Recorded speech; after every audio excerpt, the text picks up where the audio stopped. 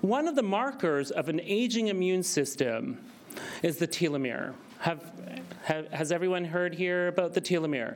I'm going to do a little crash course that's going to take 2 minutes on what a telomere is. So telomeres are the highlighted yellow here at the end of a chromosome.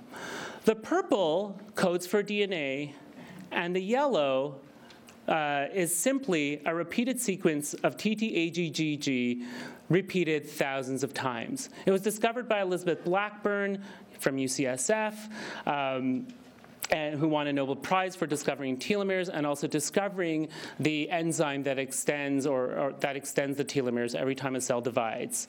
And that enzyme is called telomerase.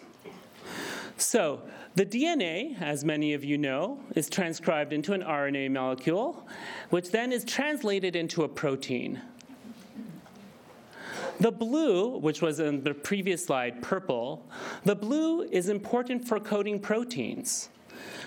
Damage, preferentially, when damage occurs to the chromosome, it preferentially occurs on the ends of the chromosome. So if you're going to damage something, let's damage something that doesn't code.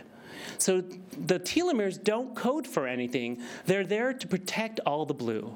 They're there to keep the cell viable, to keep the chromosomes viable, to keep the proteins being produced as proteins that are still able to function well.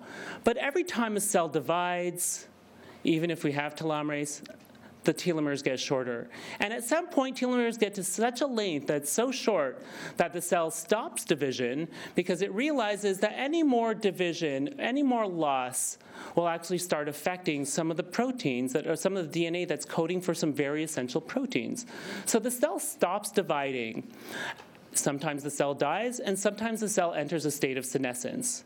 Senescence is a cell that's not dead, and it's pumping out inflammatory proteins. And this is one of the root causes of diseases of aging, is a shortened telomeres. There's a debate always raging in the literature. Is it really important? Is it a marker? And there's some research really showing that this is a meta-analysis of the association between telomere length and cardiovascular disease. And here it says retrospective data. So this is data, studies where I have a whole room full of you, and you, unbeknownst, I've taken your blood. No, if you actually have to consent, and I'll take your blood. And I'll also find out if you have cardiovascular disease at this point. Across all these different studies, there's an increased likelihood of having cardiovascular disease at the same time of having short telomeres, an 80% increase in having cardiovascular disease. Here are some prospective studies. These are healthy participants across all of these different studies. None of them have heart disease, but in the future they will develop, some of them will develop heart disease.